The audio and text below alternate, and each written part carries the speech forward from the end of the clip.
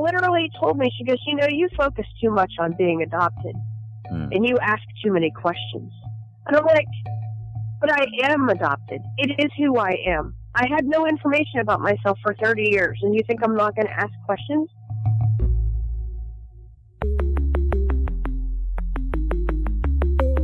Who am I? Who am I? Who am I? Who am I? Who am I? Who am I? Who am I? This is Who Am I, Really? A podcast about adoptees that have located and connected with their biological family members. I'm Damon Davis, and on today's show is Jennifer. She called me from Wellsburg, West Virginia, where she's a caregiver for the elderly. Jennifer is transracially adopted, but I have to admit, not in the way I usually think of that kind of adoption. She stood out in her family, and her family stood out in their community. Jen shared that she was completely closed to looking for her birth relatives until she got some stark examples of the importance of knowing your family's medical history. When she found her birth family, one of her gut feelings about her birth mother during her search was confirmed. But she also learned a crazy, cruel irony about her high school past. In the end, Jen experienced a secondary rejection from her birth family after she made a mistake at a huge family function. As you listen, decide for yourself what you think the factors were in that rejection. Was that misstep as major as her family made it seem, or were the history of guilt about hiding the truth, or even the early onset of mental illness also factors? This is Jen's journey. Jennifer's adoptive father's relatives are from Spain, and he grew up in Pittsburgh. He got a PhD in chemistry, then took a job with a pharmaceutical company, working for a while in Mexico City. Her adopted mom was her father's secretary there.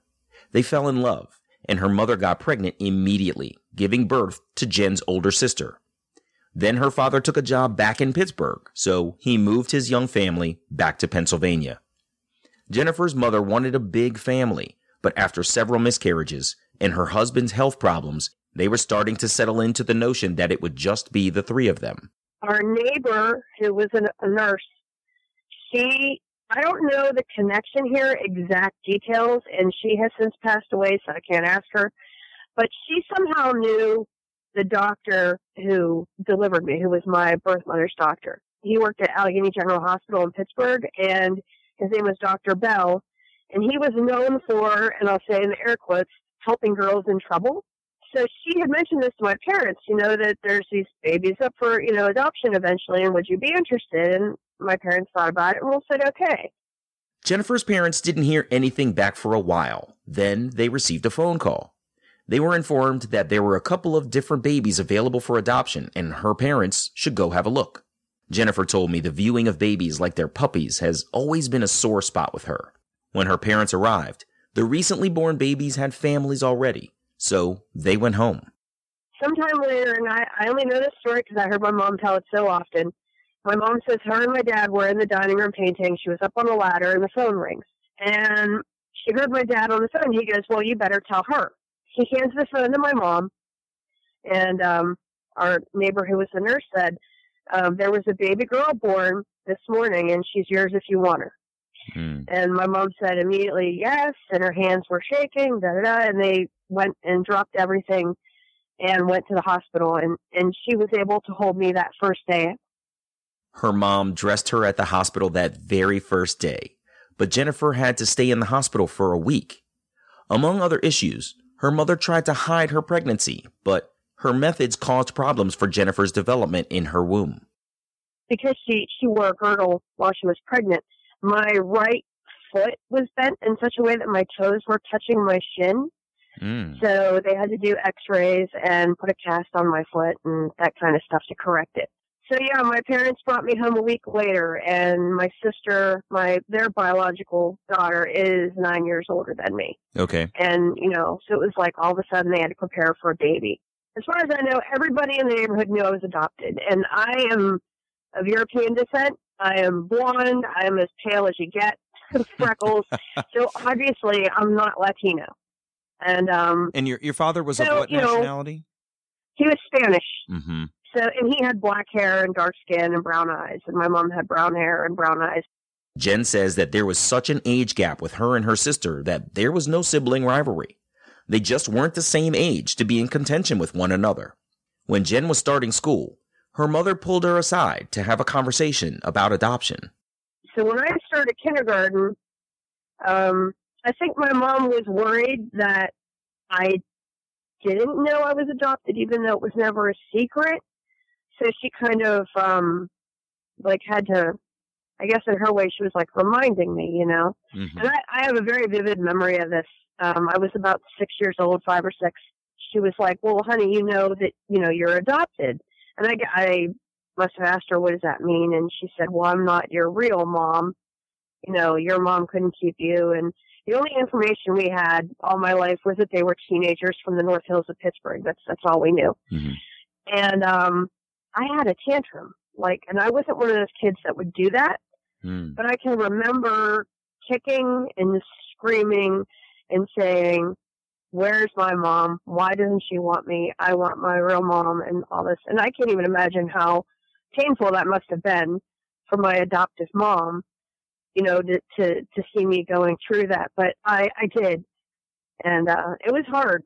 It was a really emotional time. Yeah, I'll bet. I mean, it's great that she told you. And you did grow up with the knowledge, but that's a volatile time there where a child is starting school. They're already sort of going to be in a place of comparing themselves to other children, and then they get this huge piece of news dropped on them. Jen's mom was afraid one of the children in her school was going to spring the news that she was adopted on her. Jen says her neighborhood was an upper-class, white-collar enclave, so their family was the minority because there were nearly no families of color, and her adoption was well known. She talked about her relationship with her adopted parents. My dad, he had a lot of issues. Are you aware of the Elephant Man? You've heard that story, I'm sure. Mm-hmm. My dad had 2 of the 3 ailments that he had. Oh. One is called acromegaly, which means enlarged extremities, and then fibrous dysplasia, which he would get like fibrous growths of calcium in different parts of his body. So he was disfigured. He had a very large head, large hands, large head, or feet. His head wasn't shaped quite right. And he had to go through multiple surgeries when I was a little kid and stuff. But my dad was my hero. He was my go-to. I never really had the bond with my mom that I don't know if it's primal wound caused or what.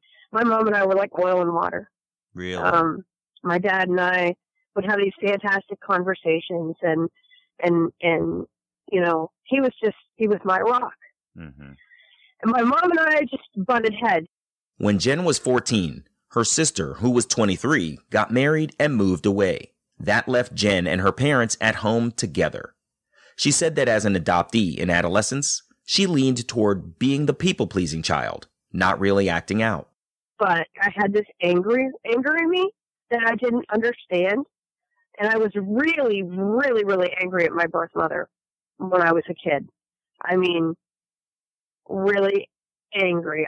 From that tantrum that I had, I held on to that all through my adolescence. Yeah, I was going to ask if it ever subsided. No. So, it has now, as I grew up and I learned about her. I was very angry, and then because of my family being so different from me, I always felt the need to explain it. So, because something would come up about Mexican stuff, and I'd be like, oh, yeah, my mom's Mexican. Immediately, people look at you like you got an eye in the middle of your forehead, like, huh? How's that happen? Yeah. Because I'm blonde. And so, I had this defense mechanism, and I would immediately say, because I got tired of the questions people would ask, I would just fire it was rapid fire, like my defense mechanism. And I would say, my parents, my mom's Mexican, my dad's Spanish. No, I'm adopted. No, I don't know where my mother is. No, I don't want to know where she is. Mm-hmm. I don't care. She didn't want me, so why should I care about her? And that was like blam, blam, blam. And that way it would be the end of it. People wouldn't ask any more questions about my adoption, and that was it. And that was how I dealt with it for a really long time. So I asked Jennifer what the turning point was for her to change her mind about searching for her biological family. She said things changed in 1990 when her father passed away. She, her mother, and grandmother took care of him for 9 months until he lost his battle with cancer.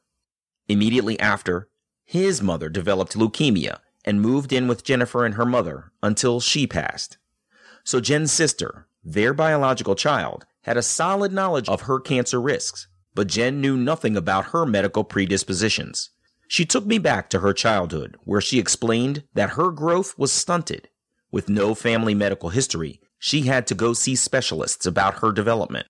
Because my growth was stunted, I had to go to this growth hormone specialist every 6 months and get x-rays and have blood drawn, and then they look to see if you've got breast buds forming, or, look in your underwear to see if you've got anything else like puberty-wise, and they check you all over, and it's very violating, to tell you the truth, when you're a little kid. I hated it. And I was going to start growth hormone treatment. And in the summer between 5th and 6th grade, there was like this, if she doesn't grow, 1.5 inches over the summer, then we're going to start her on treatment. And I sprung up 2 inches this summer. Wow. So they said I was afraid of the needles, and it scared me into growing. But anyway, that was that medical background thing, really, is what, got me started on the path to even being open, because I had been so closed off to it. In 1994, her sister and fiance were back in town. Jen was at their place watching the Maury Povich show on television. You may remember, the talk show did a lot of reunions of family members, but Jen had never seen one of those episodes before. As she watched, Maury Povich told the backstory of his guest. Then he said, "Well, we have someone here for you to meet you." And they brought out her natural mother. And I'm sitting there watching this with tears just streaming down my face. And watching them hug each other. Sorry, I get choked up about this. It's okay. Watching them hug each other, and I'm sitting there, and I'm watching these 2 women sitting beside each other, and I'm just analyzing everything. And they've got these similar features, and the way they move is similar. And I was just like really moved by it. And then the birth mother says to her daughter, she says, "I never stopped thinking about you." And that's where I was like, wow, maybe my mother's thinking about me too. At the end of the show, they listed online reunion registries for people to enter their personal information. Jen jumped on her sister's computer and stayed there for hours. I was so fascinated by how many people were out there looking. She kept going back to her sister's place, staying for hours at a time, hunting online for different reunion registries, entering her own information in each one, and searching for info that other people had entered that could have matched with her. In 1999, after 5 years of searching, Jen had a bad feeling about her search. I don't know if it was gut feeling or what, but I started saying, if she's not out there looking for me, she must be dead. And that was just the feeling I had. So, Jen has shared how she had a tantrum as a child when she learned she was adopted, and that she had deep-seated anger as a teenager. She shares a little bit about how her adopted mom felt about her search. My adoptive mom was not crazy about me searching at the beginning. I had asked her to get my adoption records a few times, and she was real hesitant about it until I made a point and was like, I need these.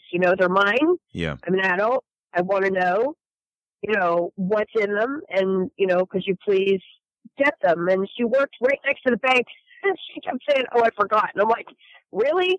And it wasn't until like this one day I flipped out on her because I couldn't get through to her how important this was to me. Right. And I said, "Look, you're still my mom.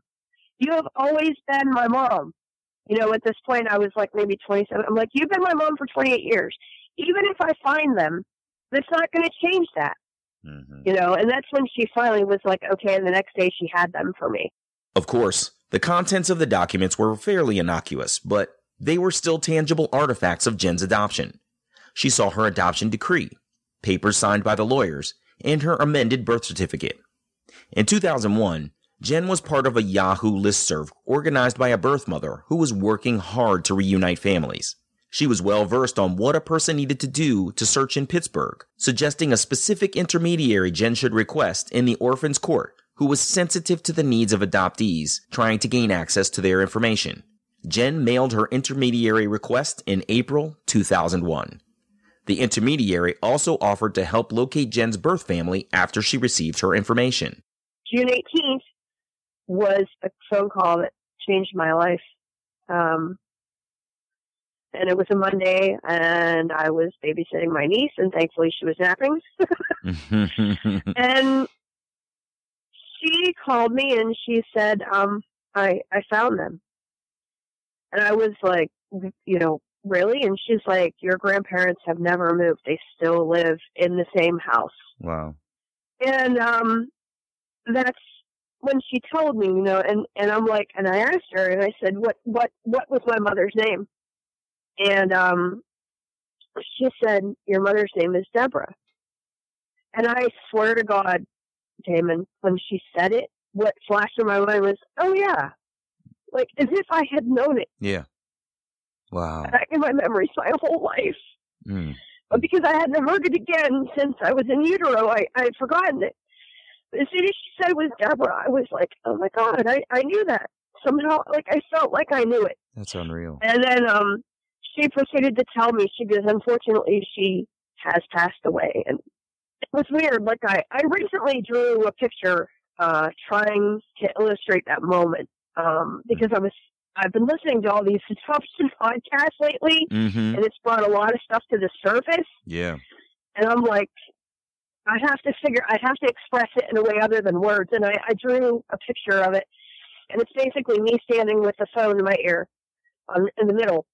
And on one side, on the left, is me jumping in the air for joy because all of a sudden, after 30 years, I'm getting this information about myself that I never knew. And that's amazing. But then to find out that she was dead.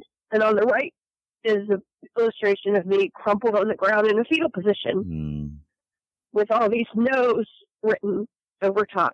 And I had a really hard time dealing with that end of it. Like I put that aside. I shelved it, the fact that she was gone.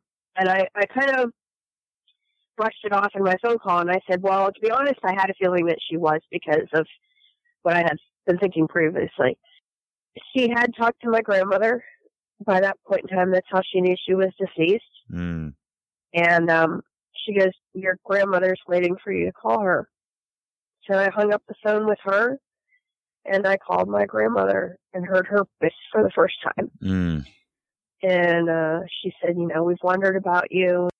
At the time of that call, Jen pushed aside dealing with the knowledge that her birth mother was gone. But she admits she ended up having a hard time dealing with the news when she faced things later.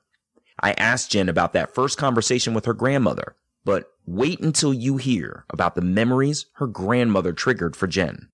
It was in that conversation with my grandmother that I got, it's not bad enough that your mother's deceased. She says, we're talking about this, that. And she goes, what high school did you say you went to again? And I told her, I said, I went to Fox Chapel. And she pauses and she goes, I think your brother went to that high school. And I was like, wait, my what? Brother? Like, whoa, backpedal, And she's like, yeah, your mom had a son, she wasn't even done with high school when she was pregnant with him again. He was 3 years later. He had gotten expelled from his high school, and his other grandparents were raising him, and they wanted him to get his diploma, and so they paid tuition for him to go to my high school so that he could get his diploma. The crazy thing is, she told me his name, and I was like 98% sure I knew exactly who she was talking about. Are you kidding me? And I have to remember, he's a couple years younger than me. But I had to really think about it. And I was like, oh my gosh. And when I got off he was the same age as my best friend. And when I got off the phone with my grandmother, I called my best friend because she was in his grade. And I'm like, do you remember a guy named Tom from your class? And she's like, yeah, I think so. And I said, what do you remember about him? And she goes, he was an asshole. And I was like, oh, no. Because then I knew I was right. Because he singled me out and bullied me. Are you serious? Yeah, You were unreal, right? bullied in high school by your own biological brother that you didn't know was your brother? Yep. Holy crap. I mean, I had the biggest problem with that. I was so focused on that. I wasn't even thinking about my mother being dead at that point. I was just like, this is crazy. I'm like, only me, Only you. Like, what? Oh, my God. We didn't even have any classes together. There was this large area called a commons area, okay? Yeah. And he was hanging out in there with his buddy. And, I would walk past him. And, I got bullied a lot in school, so I always walked around with my head low, just leave me alone. I just wanted to get from one place to another without getting harassed. And he would follow me and call me names and pick on me and knock my book bag off my shoulder and all that crappy bully crap that they do, And it's just, unreal that that's my brother. That's crazy. And here's the other weird thing, okay? That year I had a new friend, real nice Italian girl, and we had a class together in study hall and had started talking, and she didn't really know me all that well yet. And she goes, oh, I just saw your brother. And I'm like, what do you mean? I'm like, I don't have a brother. She goes, oh. And she goes, isn't Tommy Seaman your brother? And this memory flashed into my head after I had this conversation with my grandmother. Because when somebody mentions that to you, you cling on to it. Yeah. You know what I mean? Because you never know. And she knew he was my brother back then because of our similarity. Oh, my God. Because we have the same height, same stature. She could tell. She goes, really? He looks just like you. And I'm like, ew. I'm like, no, I hate him. He's not my brother. Are you serious? That's it's crazy. Yeah. She saw him and you. She had the impartiality to look at you both, and she immediately thought, wow, that's crazy. Yep. That's I'm astonished, Jennifer. That is so crazy to me that you were bullied by your own biological brother and y'all didn't know you were connected. That's bananas to me. Younger brother yet. Younger. I told him, I said, if I'd known you were my brother then, I'd have kicked your ass. Yeah, no doubt. So I was still interested to learn more about the rest of the conversation with her grandmother. Jen admitted she was an emotional mess during that conversation, and the news that her own brother had been her high school nemesis completely inhibited her ability to comprehend much else her grandmother said. So she doesn't have many details from that conversation. It was the things her grandmother said in later conversations that really stuck with her. One was that her grandmother had to tell Jen's uncle, her birth mother's brother, that she existed. Her grandmother told the story of taking Jen's mother to her own gynecologist, Dr. Bell, who completely laid out the plan for how to conceal the pregnancy. She would go to school with a doctor's note that released her from participating in gym class. They would tell everyone, including her uncle, that her mother had a fibroid tumor. Then he would take care of the rest. Yeah, so I was a fibroid tumor, and she had surgery to remove the tumor over spring break, and it was back to life as normal, and nobody knew the wiser. Her best friend knew. So she tells me that she's got to tell my uncle first. I'm like, okay. She's like, I'll call him tonight. And then we made a plan to meet on Wednesday. Here's the crazy thing. When my parents bought the house we're in, they bought it because we were able to walk to all the schools. And then I had to get bused to junior high. So for 2 years, while I was getting bused to junior high, I was rolling right past the cemetery where my mother is and all the maternal family. Oh, my gosh. Wow. How did that hit you when you figured that out? It was another, just another one of the mind-blowing aspects of it, Mm-hmm. I'm like, it's one of the things where I'm like, oh, my God, I went past her every day for 2 years. She died in 1982, so she had recently been interred there. I was 11 when she died. Jen found out from the family how her mother died. Her uncle was having a hard time dealing with everything. She said he used to call her while he was drunk and mumble through stories of the past. Jen calls his intoxicated storytelling drunkenese. She pieced together from her uncle that Jen's mother struggled with her own problems, possibly stemming from having to give Jen up. She got married and had Jen's brother, Jen's future nemesis, but she struggled to raise him. His paternal grandparents took him into their home for his welfare. Then something tragic happened to end Jen's mother's life. What happened was she and the man she was dating at the time went on a camping trip, and they took my brother on this camping trip. When they came back, they dropped my brother off at his grandparents', and they had gone to a bar.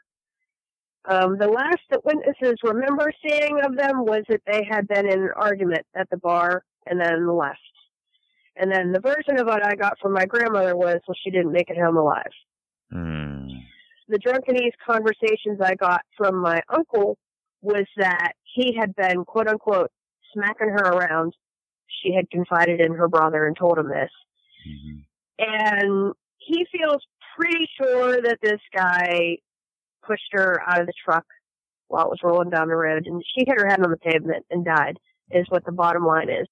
So my uncle has a lot of guilt. I think he feels like if he had done something about it when my mother told him that this guy was hitting her, that she might still be alive. And I think he lives with a lot of guilt because of that. I can only imagine. And then it must have been really hard for him when you came back then, because whatever sort of healing, overcoming, time healing the wound thing had happened, basically your presence probably brought back a lot of those memories, right? Exactly. It ripped it right open again. And because I'm there and I was hoping to meet my mother and now I can't, he probably feels like if he'd stepped in, you know. So, I mean, it's one of those things. You can't change history, and what are you going to do? Yeah, you know, right. it sucks. I've accepted it. I struggle with it. And it's crazy because of how angry I was at her.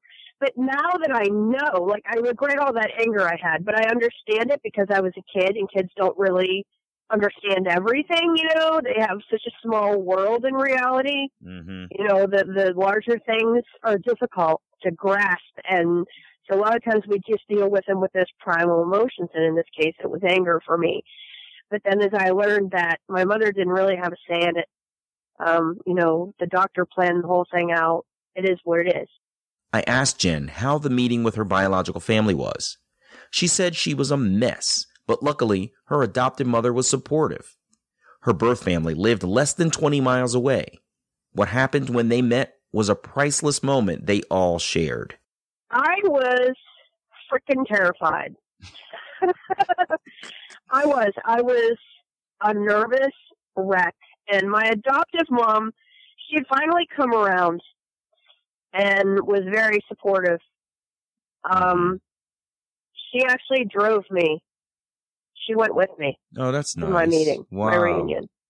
Yeah. And I'm glad she was driving because I would have probably turned around 18 times. I was dying in the car the whole way there.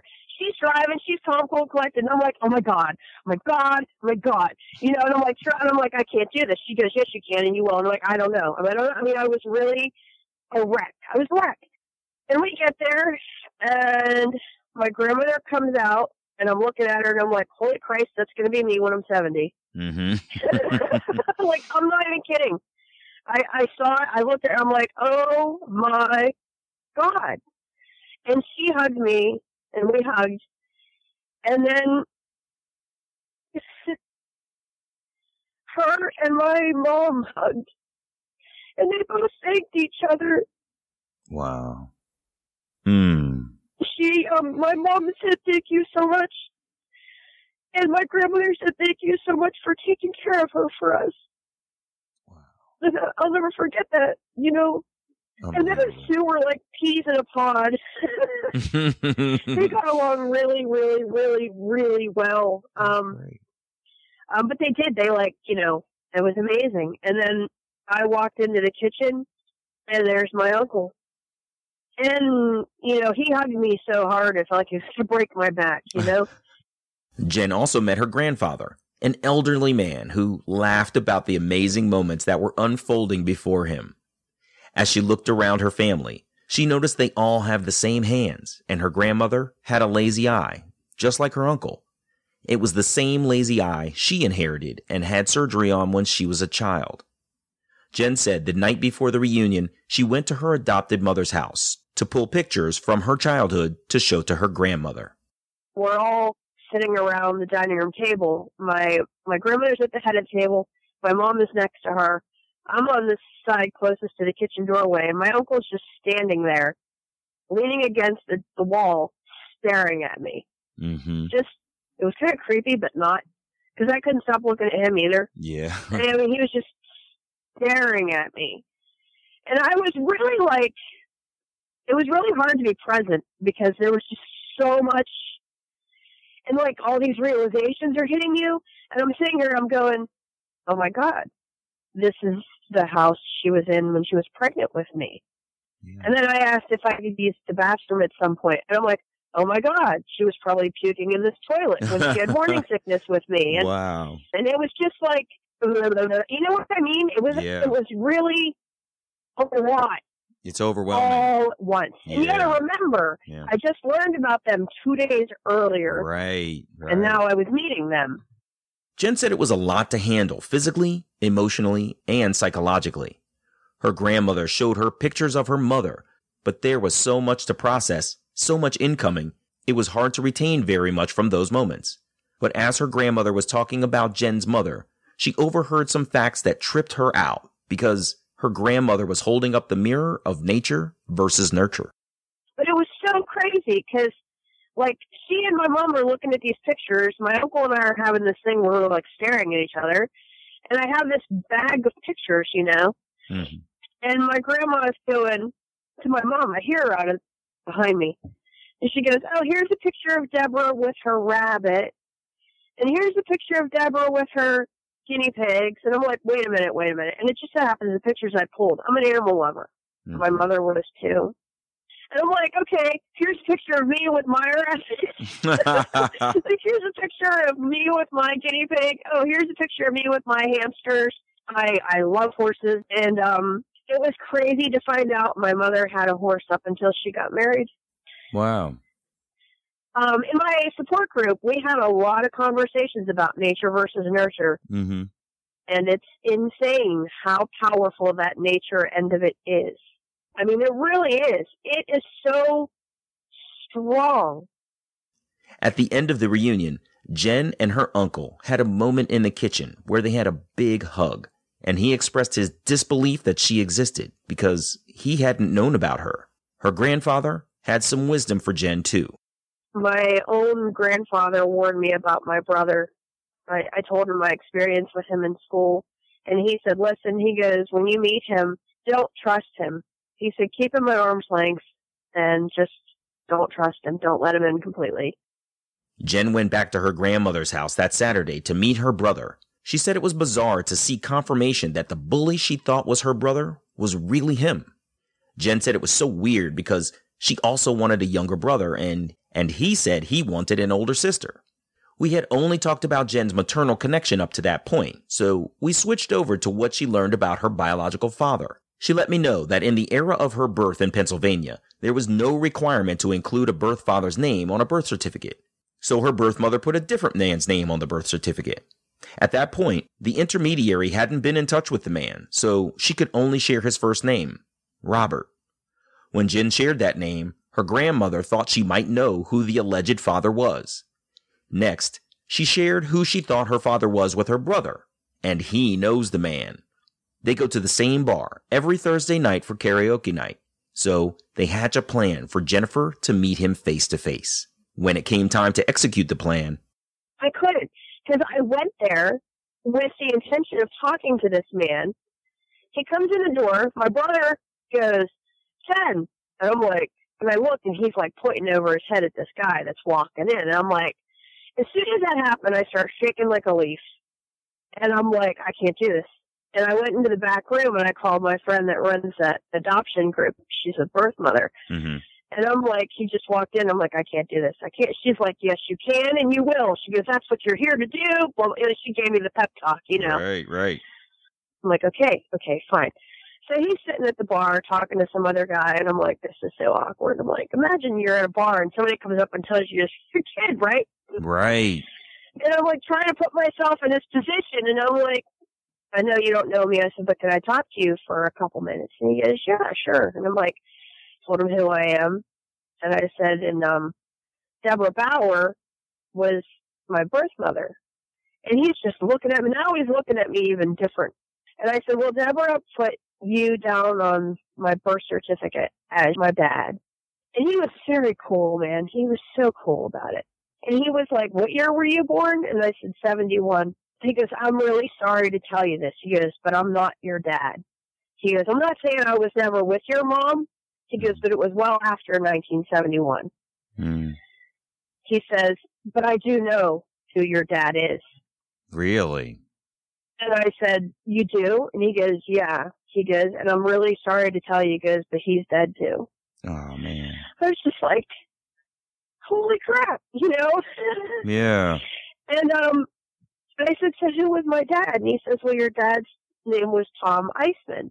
Wow. And I'm like, why did she lie on the birth certificate? And he goes, I don't really know. He goes, but as far as I can tell, he goes, I don't think your grandmother liked him very much. He said, you know, she couldn't stay away from him. It was like one of these offhand, like, side comments that was kind of like muttered, but I caught it. And he said, even after she was married. Tom had a brother named Tony. Robert offered to reach out to try to connect with Tony's ex-wife, whom he was still friends with. Robert called Jen back a short time later with contact information for the woman, named Darlene. Darlene was able to put Jennifer in touch with her paternal grandmother, who was living with her Uncle Tony in Florida at the time. Her grandmother began to tell Jen a bit about her birth father, who used to be a mechanic. Her grandmother said she hosted a bluegrass festival in her trailer park every year, and Jen's dad was the drummer. Jen found that ironic because her partner is also a mechanic and a musician. Her grandmother also told Jen that she had a paternal half-brother 10 years younger than herself, and she shared more of her dad's history. So I got in contact with my grandmother. She was ecstatic to learn of my existence. She didn't know anything about me. Wow. She's the one, and then she told me about the history of my dad and told me that my dad was having a lot of health problems. He had been in they lived in Emporium, PA at a point, and he had been in a really bad car accident where he got thrown from the car and he had road rash over a huge part of his body. Like he was messed up. Mm-hmm. Plus he was an alcoholic and he was a diabetic. So he really wasn't taking care of himself. You know, with diabetes, you can't drink. They'd moved down to Florida. I don't know what all problems he was having or why he was in the hospital to begin with, but he had been in the hospital for 104 days. Was starting to take a turn for the better and doing much better. And then he had a massive heart attack and died at 35. Her father had been remarried, then divorced, leaving his then 4-year-old son with his mother. So her brother wouldn't have any good memories of his father, only fighting and drug use. So Jen was curious about her paternal brother named Tom. As an aside, that's 2 brothers named Tom, and both of their dads were named Tom, so they're actually both Tom Jr.'s. Anyway, Jen only knew her brother's first name and age, so that began her hunt for him online. She said she found him in the most obscure way. She found an online art gallery where he left a comment on a piece of art and his email address. Jen emailed him, explaining she was looking for a specific Tom Eisman, outlining that this person's father had that same name, and she listed other relatives too.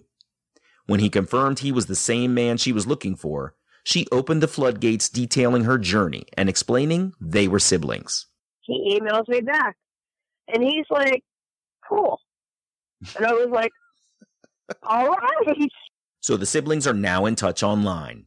He lives in North Dakota, where he works as an archaeologist. Of course, Jen wanted to talk about her brother with her birth mother's family, but she can't because they're not speaking to her anymore. My grandmother I think she had a really hard time with the fact that me being around kind of like put a spotlight on the fact that she lied to everybody for 30 years.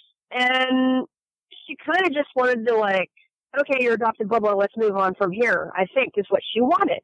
Mm-hmm. But you know as well as I do, when you don't have your history, you have a lot of questions. Right. So, I mean, we kind of had a honeymoon phase.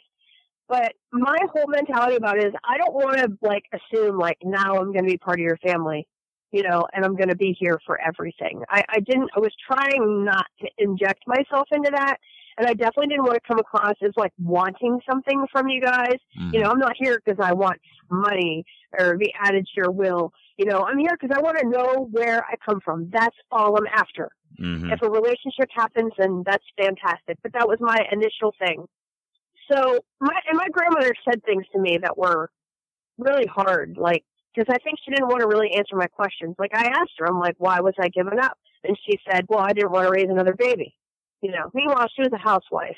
Mhm. You know, she could have, but she didn't want to. And then the other end of it was the shame aspect, you know, of what will the neighbors think, Right. you know. And so, like, when I would answer questions, sometimes they were really curt. And she, like, the one time she told me, you know, that when she wanted to meet me, she wanted to know if I looked like Deborah. And she was disappointed because I don't. Again, I think that points back to her not liking my dad, because I think I look more like him. Yeah. Jen said there was a lot of comments and conversations like that with her grandmother. Jen ended up experiencing secondary rejection after she made a misstep at her grandfather's funeral. She talks about what happened and what went wrong. My grandfather passed away suddenly in 2004. It was the day after Father's Day, which was really a kicker. Because I didn't go that Father's Day to see him. I was like, I'll go the next day. Because I didn't try to, you know, I didn't try to be there on holidays. Mhm. And then my uncle called to tell me, you know, that he had passed. Mhm. I was included in his obituary, Really? which was huge for me. That was a really huge thing for me. I'll bet. So I was trying to be as supportive as I could. I went there, and my uncle had to go take care of things, and he was afraid of his mom being by herself because she was a wreck. So I went and stayed with her for like the whole day while he was doing funeral arrangements and stuff. And then I was there for the viewing. I was there with the family. I mean, I wasn't aside. It's like I was there. I was part of the family. Mm-hmm. It was my grandmother, my uncle, me, and my brother as the receiving line by the casket. And it was really something to be included. But I made a really horrible mistake that day because I don't know why. You know the guest book they have for funerals? Yeah. I don't know if you ever do things in a thoughtless way, but I do. And for some reason, instead of writing just my name in the guest book, I wrote my birth name, which was just, it was Baby Girl Bauer. And I don't know why I did that. I don't know why I did that. Mm-hmm. And my grandmother was upset. And I was the first person to sign the book. And I said, look, I'll tear the page out. I'll tear it out. It doesn't have to be in there. Nobody else had signed yet. And she said, no, just leave it. So on Friday was the funeral. And on Saturday, I got a phone call from my brother. It says, Graham says she wants you to stay away for a while. And so she was really uncomfortable with the whole thing. And I couldn't accept him calling me and saying that. So I had to call her. And she literally told me, she goes, you know, you focus too much on being adopted. And you ask too many questions. And I'm like, but I am adopted. It is who I am. I had no information about myself for 30 years. And you think I'm not going to ask questions? That was in 2004. When her grandmother broke off contact, so did her uncle. Jen suspects he didn't want to be in the middle, and she lost touch with her brother too. She said the whole thing was really painful. In 2010, she was pregnant, so she wanted to try to reconnect with the family. When I was pregnant with my son, I'm thinking, this is your great-grandson, you know, and your great-grandnephew, and you guys have missed out on me. Don't miss out on him. And I wrote them 2 letters. And I was very afraid of my grandmother intercepting. So I sent my uncle's letter. I sent them with no return address. And I sent his a few days before hers so that she wouldn't get hers and recognize his. And then, you know what I mean? Yep. And I sent a picture of the sonogram in there and told them what was going on and how I was so sorry about that mistake I made. And nothing. No response. Nothing. And I'm sorry.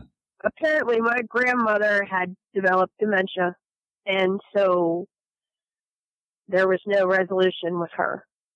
A few years ago, friends of Jen's got married near her uncle's house, so she dropped in on him. He was sitting in his woods down by the creek, and I came down and sat opposite the table from him, and he just looked at me and goes, "Well, there you are." And I said, "Here I am." I said, "Where have you been?" And he told me, dealing with Mom, and he told me all these stories about how, he didn't realize about her dementia until she totaled the car in the front yard and was unloading groceries like nothing happened. And he's like, "Mom, what happened to the car?" She's like, "What do you mean?" And he had to put her in a nursing home because he couldn't take care of her and work and everything, And he's telling me how he had to deal with this all on his own. And I said, "No, you didn't have to, Yep. He said, "I've been here all along. I would have helped." And he didn't really have much to say about that. He didn't cuss me out. He wasn't mad at me for coming. In fact, on the contrary, he went up to his house and went and got eggs and bacon and stuff and had me cook us breakfast over a fire, and he got to meet Derek. Derek was 1.5 years at the point. And it was really great. And I thought things would maybe turn around and be better, but he has not contacted me again ever since. Oh. I call, I text, nothing. Jen said she lost touch with Darlene, so she just tried to stay in touch with how her birth mother's family was doing as best she could. From a distance, cast out from the family, she learned of her maternal grandmother's funeral. Her uncle had not bothered to reach out to let her know, and this time she wasn't included in the obituary. She said she felt like she had a lot of unresolved issues, and she felt like she could benefit from therapy. We closed on that note. I was just going to say it's crazy how these things can unfold in such a positive light and turn so dark. And unnecessarily, too. We as adoptees, we didn't ask for this. This was not a decision of our own. This was something that we were, normally I would say thrust into, but quite literally thrust out of. And, you sometimes come back with your hat in your hand like, "Hi, it's me. I'm back." And you're hopeful for the acceptance. And then when you're rejected, it's like, I didn't ask for any of this. And it must be so heartbreaking. Right. I'm sorry. I think no matter how hard it is, everybody should search because it's really important to get that history. It's personal history, and you're entitled to it. Yeah. And like you said, we didn't ask for this, but we have to live it. And we have to live it every single day because that primal wound affects almost every interaction, Like, you always want to be accepted. My entire life have had huge struggles dealing with not being included in things and feeling like I was rejected. Yeah. Yeah. And I didn't know why. I think you're right. I think, you unfortunately do have some unresolved things that you're left alone to work through. And a therapist would be a great way to get back to a solid space. Right. It's really hard to find a therapist, though, that understands that adoption thing. Because I did start going to a therapist and talking to her, but they don't understand, Like, I wish there was more adoptees out there that would become therapists, because I would bring up this adoption stuff and she would just kind of like she didn't understand. I have a very supportive and understanding partner. He is not adopted, but he listens and he understands and he gets angry about it. And he's just, we've been together. Actually, I met him 3 months after my reunion. So he's been with me through all of it, the rejection and everything. So he's had to deal with all the aftermath baggage. Well, that's a strong measure of a good guy then, if he's able to endure. If you can experience what he's going to be like in some of the most challenging situations you're going to go through, you've got a measure of who you're dealing with. So that's really cool.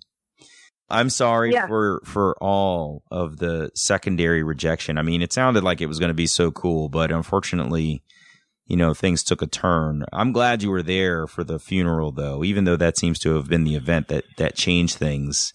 That's an important thing to have ever been included in, and to be able to stand in the line and be in the obituary is really important for your own closure. Thank you for sharing your story. This has been really unbelievable. I was in tears with you at many different points, and I feel, where you're coming from. So thank you for your bravery and sharing your story.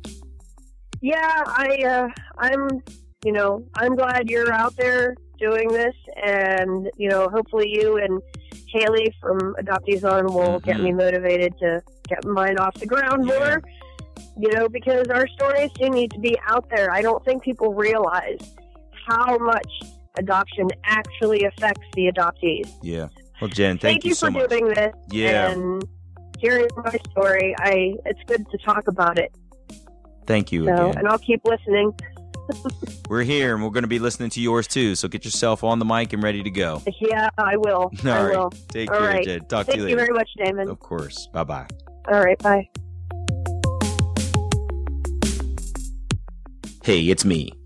When Jen said she was a petite blonde raised in a Latino family, her story presented me with an interracial mix of adoption that I hadn't experienced before, and I was fascinated.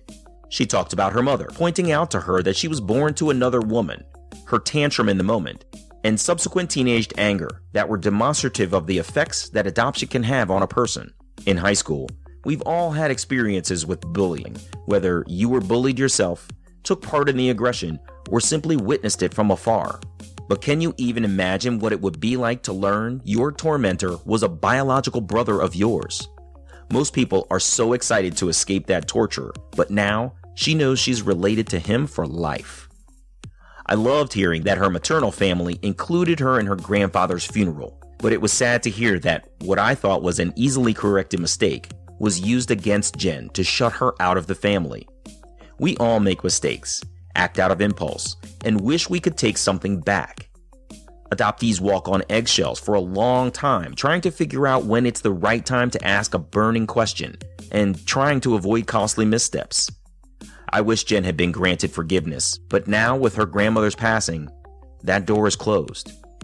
If you'd like to hear more from Jen, you can check out her podcast, Conversations About Adoption.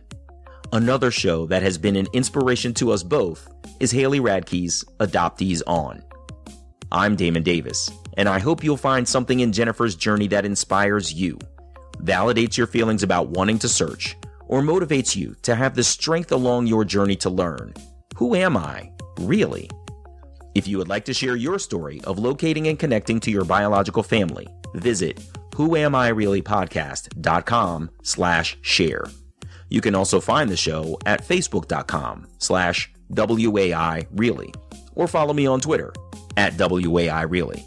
And please, if you like the show, you can subscribe to Who Am I Really on Apple Podcasts, Google Play, TuneIn Radio, or wherever you get your podcasts. And while you're there, take a moment to share a rating or leave a comment. Those ratings can help others find the podcast too.